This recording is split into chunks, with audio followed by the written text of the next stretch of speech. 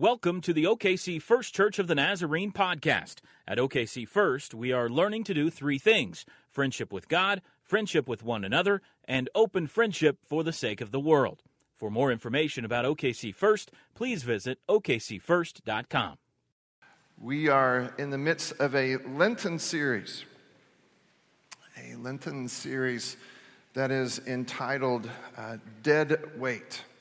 Thank you for all of you who came Wednesday night to our Ash Wednesday service. We'll come back to that later on. It's one of the more meaningful moments that I have as your pastor, and to watch how well you participated in the various rituals that we had. But here's the thing that got me this year.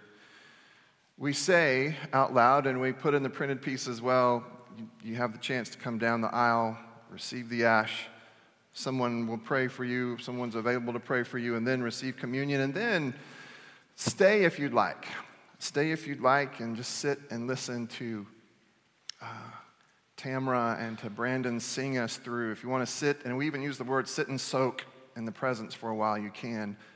Nearly everybody did. It's unusual. It's beautiful. So thank you for such a great kickoff to the Lenten season.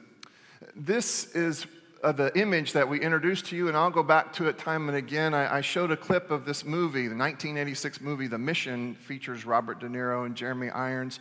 De Niro plays a guy by the name of Mendoza who has lived a terrible story. He has lived a terrible, terrible story, and in the process of living that terrible story, he kills. And he is a slave trader. And finally recognizes that his story is out of whack. He can't continue to live that story, so he accesses his priest, Jeremy Irons' character. And Jeremy Irons' character, his priest, says, well, probably what you ought to do then is some sort of penance to remind you of the baggage that you have accumulated along the way. You need to do something to remind you that that other story is not the story you ought to be living. And so it's exactly what he does. He gathers up his armor and his weaponry, and he totes it around, he drags it around across a river, up the face of a mountain, across the field, until finally it nearly gets the best of him. And then his pack is cut off of him, and it's tumbled off of this cliff and into the water. And he's different. He's free to be different. He's free to live a different story now, separated from that dead weight, separated from not only the consequences of his sin, but separated from his sin. And what I said to you then and what I'll say to you again now is that is a pretty good visual image of what's going on throughout the season of Lent. What we hope to do throughout the season of Lent is help one another to separate ourselves, not just from the consequences of our sin, but from our sin, so that we are free to be different, free to be Christ, free to live a better story. So, I'm hoping that as we walk through these Old Testament texts throughout these next several weeks, I'm hoping that you and I are able to listen well enough to hear God say, yep, there's some dead weight that I would like to cut away if you'll allow it. If you'll allow it. Now, I put the call out this week for some pictures, and to be honest with you, I forgot to put two in there. I forgot to put the one of the Smiths and one of the Middendorfs in there. But I called out for some pictures that showed some family resemblance. And so, this is the Hammond family. That is Becky on the left, and that is Max on the right. They could not deny one another if they wanted to, all right? Oh, the Peach family, Megan and Owen. That's Mom on the left and Owen on the right. Beautiful thing. Look at this. Kaylee Vaughn and her mom. Very, very similar. Now, this is a good one here. This is Olivia, and this is Lauren Fain. Now, this is a family resemblance, but not a mother-daughter resemblance. This beautiful thing. Oh, yep, that Fain thing. We're going to come back to this Fain thing. Yep, they just have this way. You know when you're looking at a Fain, right? You just know. You know. Now, this is a friend of mine named Jonathan Sprang. Jonathan Sprang has in the past, this was just too good to pass up. I know he doesn't go to church here, but this is delicious right here. I had to This is mom and him, and I think that might have been the same afternoon that they decided that was a good idea to do that. How about this one? Whoa. This is Tamara and her sister. Her mom, right? Tamara and her mom. And then there's this one. I got back to this Fane thing now. Here's the thing. I said to this earlier, said this to you earlier. You know when you're looking at a Fane. But after being married to the Fanes for a while, you start to look like the Fanes.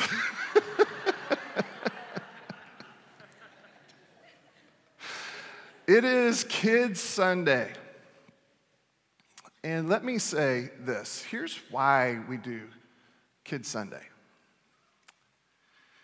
We do Kids Sunday to make sure that our kids know that they are a part of us. That they know that they are a part of this family. And the hope is that over a period of time, we even start to look alike. As they participate with us, as we participate with them. My hope is, honestly, as we gather, that over a period of time, we start to look alike, and in fact, we start to look alike in a way that folks would look at us and say, I know where you belong.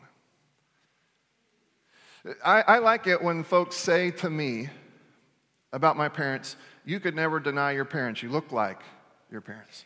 I like when people say to us about our children, your children can never deny you because they look like you. What I want is for everyone to be able to look at us and say, you all cannot deny your heavenly Father.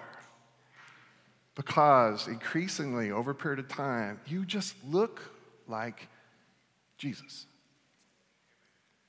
You just look like Jesus, and you just can't deny. As we go out and we go to the drive-thrus of the world, as we go out and as we vote, as we go out and we participate in business, my hope is that no matter where we go, as we go and we are a fan of this team or this team, as we go and participate in forms of entertainment, as we do all of those things, my hope is still that there is such a family resemblance that people know that, yep, those people, they belong to God the Father. You can just kind of see it. They could never deny it. This is a fascinating story that we have today. Now, it perhaps is at first glance a confusing story. We have to always put Scripture in context. Let me tell you what's going on in this particular passage of Scripture. There is a story that is being rehearsed and rehearsed and rehearsed, in the hopes that the people rehearsing the story will start to look not just like one another, but like the God who is authoring the story. And so the people of God, having been liberated out from under Pharaoh's thumb, they are no longer Egyptian slaves. The people of God have been wandering around for, somewhere around 40 years. And they are nearing the finish line. On the other side of this finish line, you have the promised land. Now hear this. You have the promised land on the other side. They have wandered, they have worked, they have anguished, they have toiled for all of these years. They have been living day to day, sometimes hour to hour. It has been a hard way of life, but God has been doting on them, feeding them, finding them water, helping their shoes to hold up. God has been doting with them. At one point in Scripture, God refers to himself during these 40 years of wandering as a good bridegroom, taking care of his bride, the people. But now they're at the finish line, and they're about to go into the promised land. And God is concerned, and Moses is concerned, that the people will forget to remember the story. That the people will forget to remember the author of the story. And hear this, awful things happen when we forget to remember the story that God is writing for us and in us and through us. One of the worst things that ever happens when we forget to remember the story, capital S, is that another story takes its place as the story. And so this is a ceremony, one of many ceremonies that good and faithful Hebrew people undertake in the hopes that they would never forget to remember, in the hopes that they would never relinquish the story, never be relinquished by this story, and choose another one. So that's what's going on. The book of Deuteronomy is essentially a giant speech, or several speeches, from Moses to people that he's about to release into the promised land because Moses isn't going with them. So what do you say to a group of people that you love, knowing that you will go no further with them? And so he's saying to them, in the last few moments before they enter the promised land, please don't forget to remember. Please don't forget to remember the author and the story. And here's a way that we're going to do it. Now, when you've come into the land that the Lord your God is giving you as an inheritance to possess, and you possess it and settle in it, you shall take some of the first of all the fruit of the ground. So you're going to go and you're going to plant, you're going to settle. Sure enough, though it has been for years and years, the hand of God that's fed you day by day. You remember the manna and the quail and the water from the rock? But now you're in the promised land and you won't have that day by day by day. But don't forget it, it's crucial. Don't forget it. But you're going to go into the promised land, you're going to settle and you're going to plant, and sure enough, your crops are going to grow, and you're going to be able to, in some sense, feed yourselves. But in order that you won't forget to remember, here's what you need to do.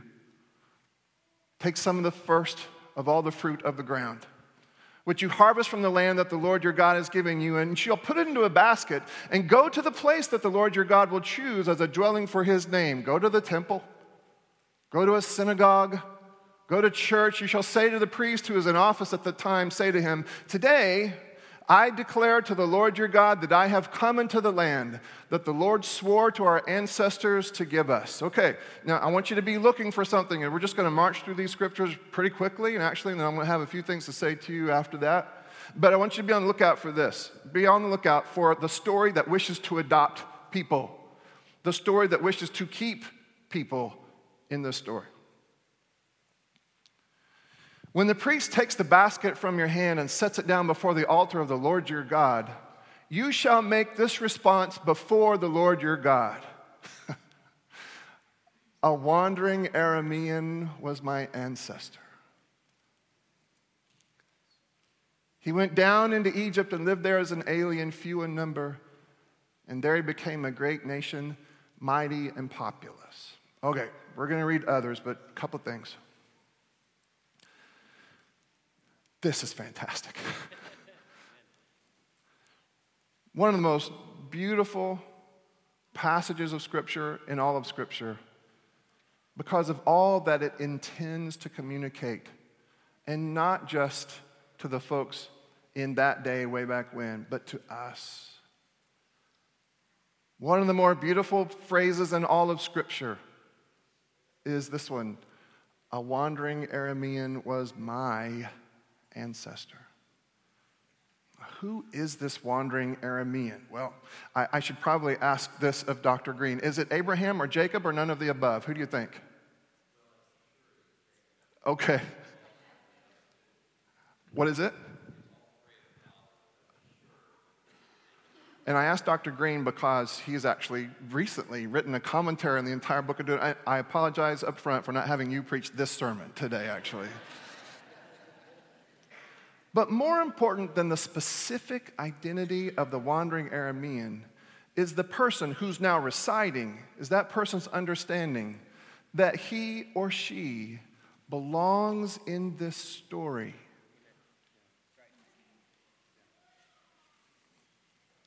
Some of you are very excited about this, and more of you should be. What story are you living? Donald Miller was here not too long ago and spoke. He was kind of doing a book tour, and I believe the book was entitled A Million Miles in 1,000 Years. And in this book, he says something like this, that people, especially young people, gravitate to the most compelling story available to them. Gravitate to the most compelling story available to them. I think he's probably right. I don't know how much science there is to back up that claim, except my eyes tell me that's probably right. In other words, There's not just one story out there. There are a lot of stories out there. There are a lot of stories right here.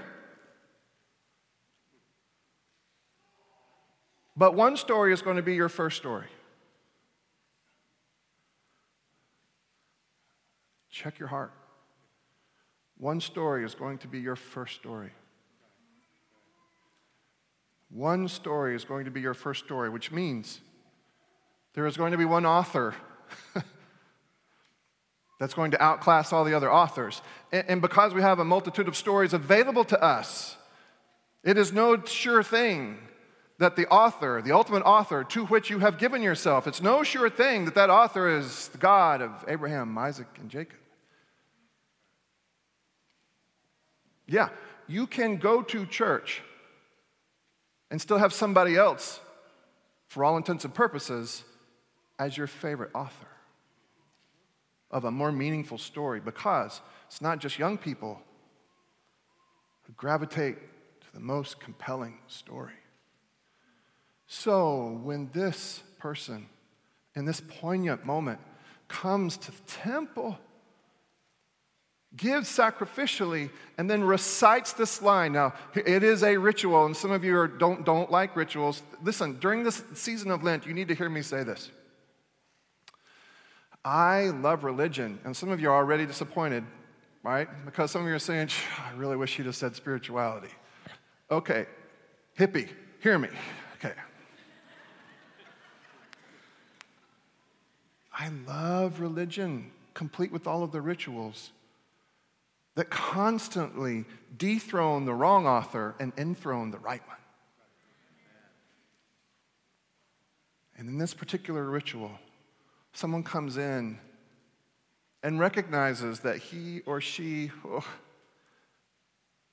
has been claimed by this author and this story.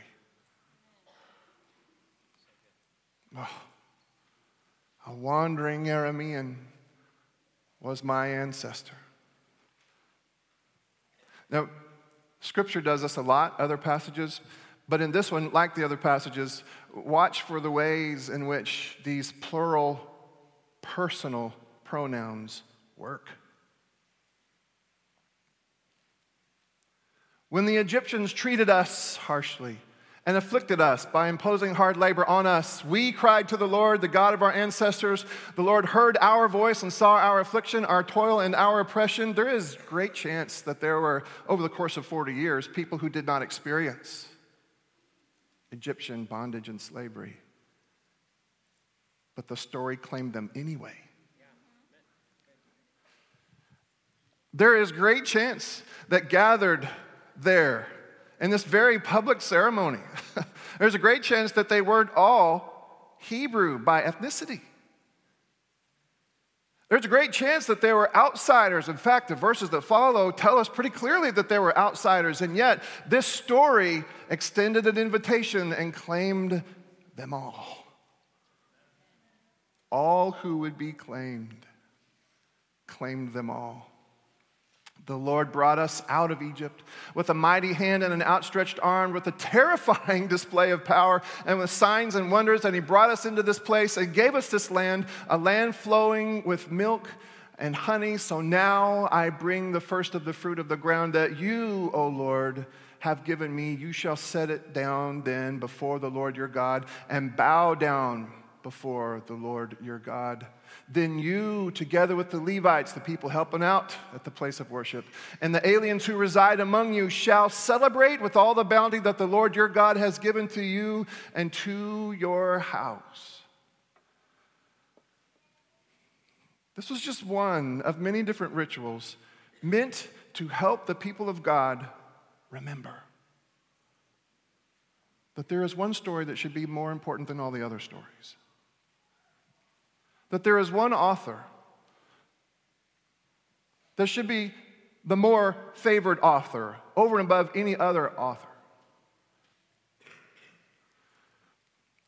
That there is purpose, that there is community, and there is even definition when we find ourselves in this one story and subordinate all other stories to this one story. Here's what I see. When I look in the mirror, I see somebody embroiled in a bitter competition. I see when I look in the mirror lots of different stories vying for my attention and my allegiance. And this is horrifying. Ready for this? I also see that it is possible to function as a Christian, as a believer, even as a pastor. Even as a pastor, without this story being the biggest and best one in my life.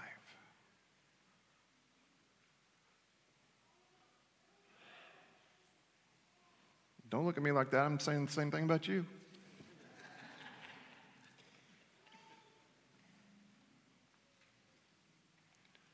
Which story operates you? Which story makes the greatest claim on you and your life and your definition to all the most important words in life? Now, you've seen me do this before if you've been here any length of time. I like sometimes to take this big old thick Bible, and then I take a Dr. Seuss book, my book about me, and I try to say this to you. Sometimes we Christians like to cram the Bible into this book about me so that faith can be an important chapter in my book about me, when in all actuality, God will have none of that, because what God wants is for you to be a chapter in God's book and in God's story with God as the author and not you.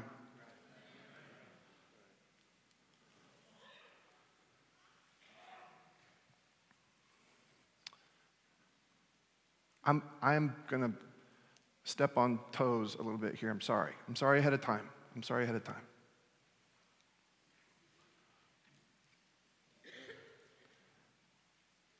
What bumps you off track and keeps you from being here every week? And I promise you it's not an attendance thing. When I go to district assembly, I show up and I'm surprised to see what the numbers are. I just don't know. I don't care. I don't ask. But I do notice when folks aren't weekly shaped by the ritual. I wonder if that other story has wrestled you to the ground a little bit too often.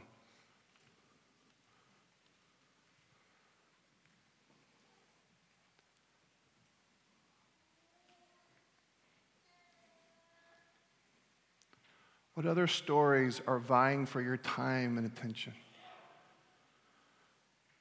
What other stories are arm wrestling with this story and this author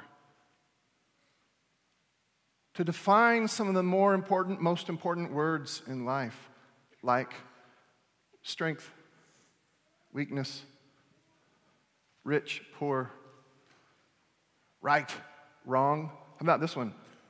Family. Which story is telling you what family is? Do you remember the time? There's a story in Scripture that goes something like this. Jesus is in the process of embarrassing his mother. And somebody walks up and they tug on Jesus' robe and they lean over and they whisper in his ear, your family would like for you to go ahead and stop this and come on outside with them. Your family's waiting for you. Does anybody remember Jesus' response? Jesus seems to be saying, yeah, tell me about this family thing. In fact, let me tell you about this family thing, says Jesus. Look around you. These are my brothers and sisters, my mother.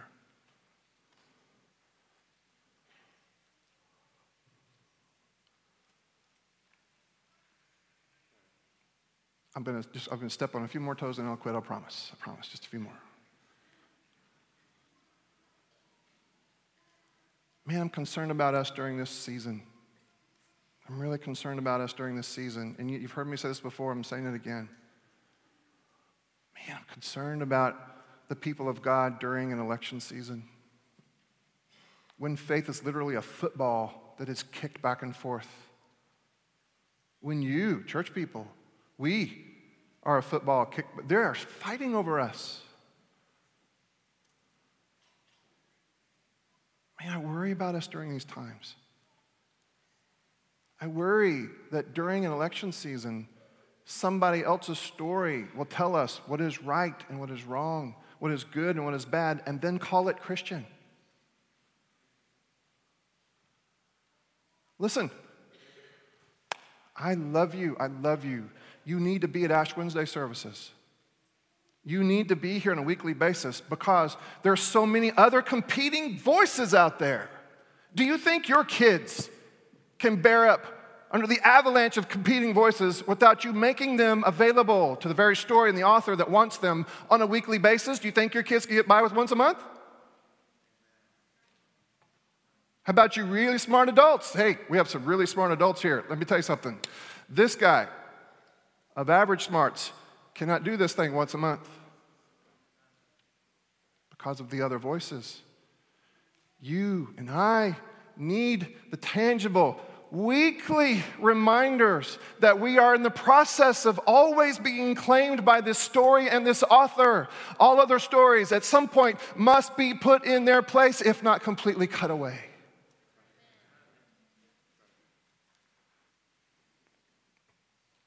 I'm done stepping on toes. Welcome back.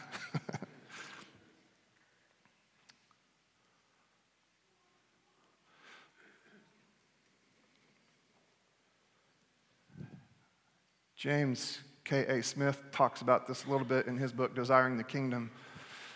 As he tries to, in this and the other books in this series, as he tries to give us eyes to see how other stories are trying to liturgize us and shape us to serve their purposes and not God's purposes.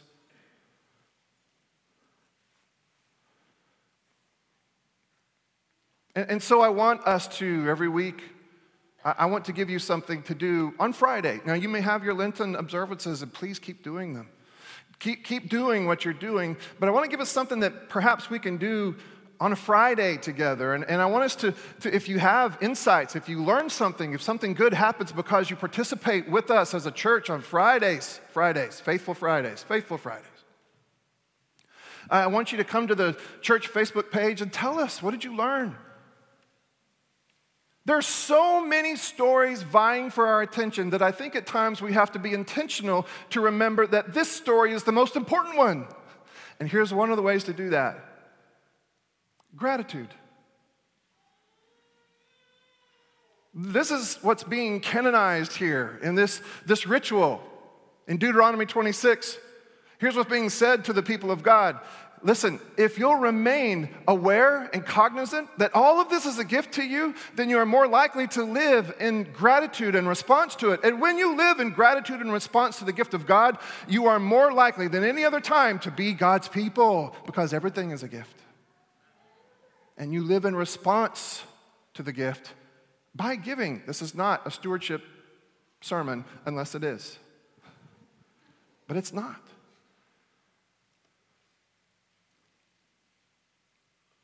Gratitude. Gratitude for the circumstances and the people who've helped to keep you stuck to this story. I mean, what if you were on Friday? There are many means of communication available to you now. Carrier pigeon, smoke signal, you can use a fax machine, I'm told still. But think of all the different ways you could reach out and communicate to somebody. I am grateful for you because you have helped to keep me stuck in this good story.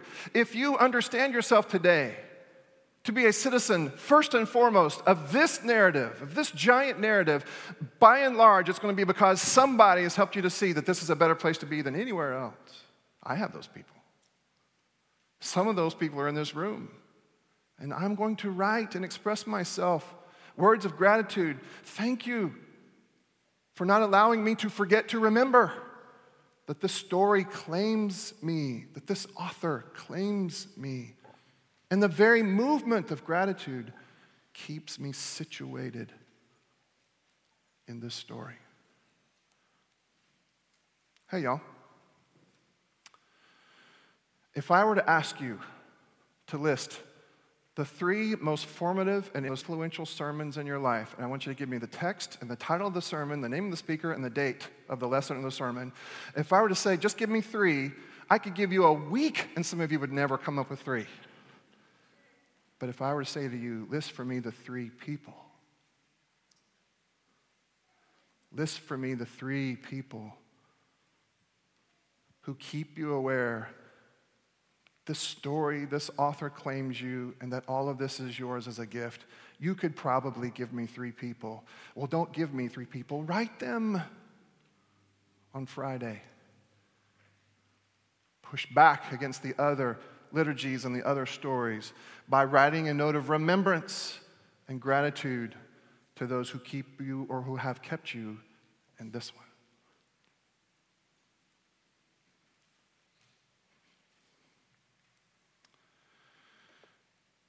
Every ritual that we undertake as the people of God finds its location, finds its origin in the story. You know that, right? When we take communion each week, when we take communion, here's what we're doing. We're trying to say to you, this is the story that has claimed you. This is a story and an author that has claimed you. How will you respond? And so, over a period of time, this is how we've responded. We have lined up and we have taken communion, and some of you are starting to get this deep impression that, man, it's not just the bread that is taken, blessed, broken, and given. Perhaps this bread and this cup are shaping me, and you're right, shaping me to be taken, blessed, broken, and given. You're right.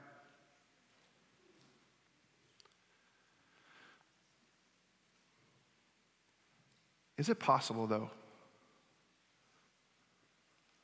that there's a competing narrative in your mind and heart? Now think with me, and we're going to move to the table. What are the narratives that compete for your time? Entertainment, it's a big one. It's a big one. Work, it's another big one.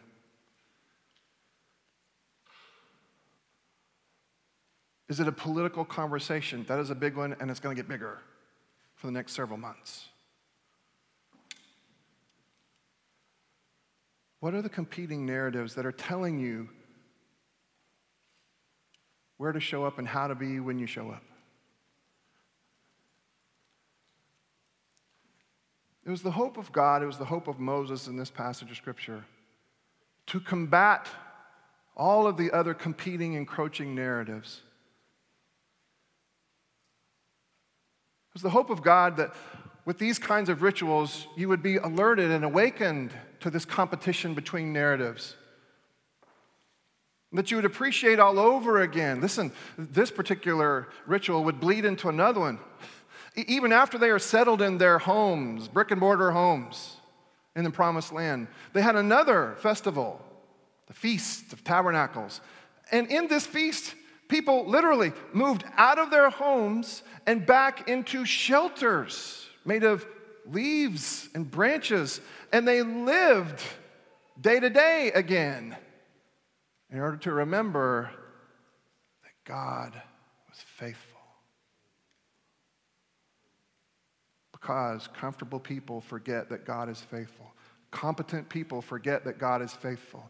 Competitive people have a chance to forget that God is faithful. And so, comfortable, competent friends and family of mine, have you forgotten to remember? And has another story supplanted the ultimate story? And has that other story told you more, taken more ground than it should have? Is that other story telling you where to go and how to be when you show up? Well, then you know what your dead weight is. then you know it needs to be cut away or at least subordinated. Do not, God help us, we cannot be working people who go to church. We have to be Christians who go to work.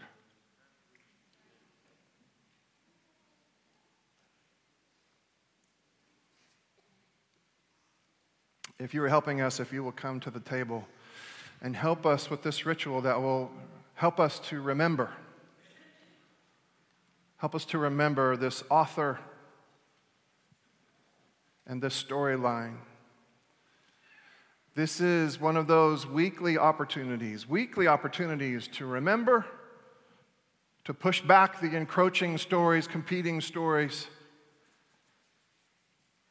Don't miss this opportunity, people. To put those other stories in their place. Dethrone the wrong ones and enthrone the right ones today. During this season of Lent, Heavenly Father, bless these elements and use them, God, to fund and fuel our imaginations. May we recognize all of the different stories that are competing for our attention. And God, give us just enough strength, just enough nourishment now to be able to push back, to make sure that there is but one first place author and one first place story. In a moment, I'm going to ask you to stand. All across the sanctuary, I will ask you to stand and exit your pew to the left and then come forward. And you will approach someone holding a plate of bread. As you approach that person holding a plate of bread, come with your hands cupped, ready to receive this gift that you can't have any other way, only as a gift. As you get close, that person's going to break off a piece of bread, press it into your hands, and say this to you: this is the body of Christ broken for you. Remember that story.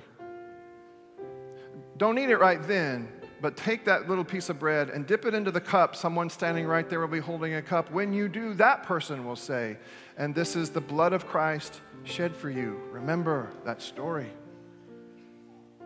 And then dip the bread into the cup. And then eat. And then find a place to pray. Now, it might be at one of these side padded altars where we offer up prayers for healing. And we'll pray for physical healing, emotional healing, spiritual, theological, mental, relational healing. If you need a prayer for healing, meet us at one of these side padded altars and we will pray for you. Or perhaps you have another kind of prayer. All kinds of prayers are welcome at these altars, and you'll notice that you won't pray alone. Somebody at some point will touch you to remind you that you do not pray alone. And then there's this one other thing. There is this bowl of water right here. This sermon today, this passage of Scripture, is in some sense baptismal. Because much like the baptistry, Deuteronomy 26 wants you to remember that you belong to this story and to this author. But if you need a reminder that you belong to this story and this author, then this water is just cool enough to jog your memory to your day, the day of your baptism. Seems kind of weird. Some of you would say, I've not seen that before. Yeah, it doesn't mean it's not good. So think it through. It was on the night he was betrayed that our Savior took bread. He blessed it and he broke it and he gave it to his disciples, saying, this is my body broken for you. Every time you eat it, remember me. Later on after dinner, he took the cup. He held it up before them and said, and this is my blood, the blood of a new covenant. And every time you drink it, remember me and know that the story is claiming you again. Who's welcome at this table? All who are aware of their need for this kind of grace. All. Regardless of where you are on the spectrum today. If you are aware of your need for grace, then you are welcome at this table. And if you can't come to us, Jason and Katie are on their way to you. And now all across the sanctuary, I want to invite you to stand to your feet, exit your pew to the left, and participate in the process of kicking out the wrong story and allowing yourself to be claimed by the right one.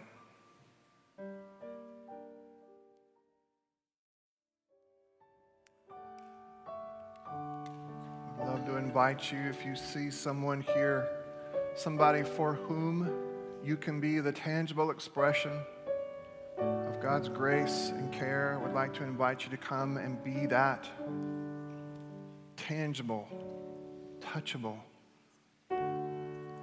evidence of God's grace.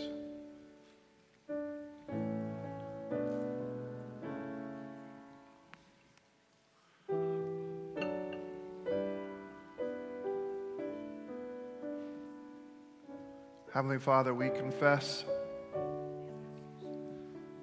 that we find ourselves intimidated and sometimes intoxicated by the other stories.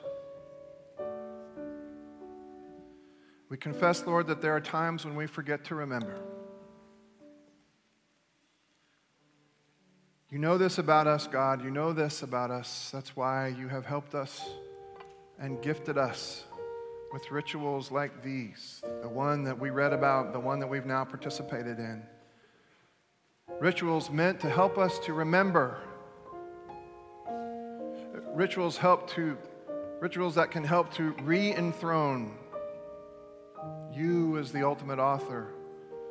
Rituals that can help us to find our places in the right story, subordinating all other stories, all other kings and kingdoms, all other initiatives, good as they might be.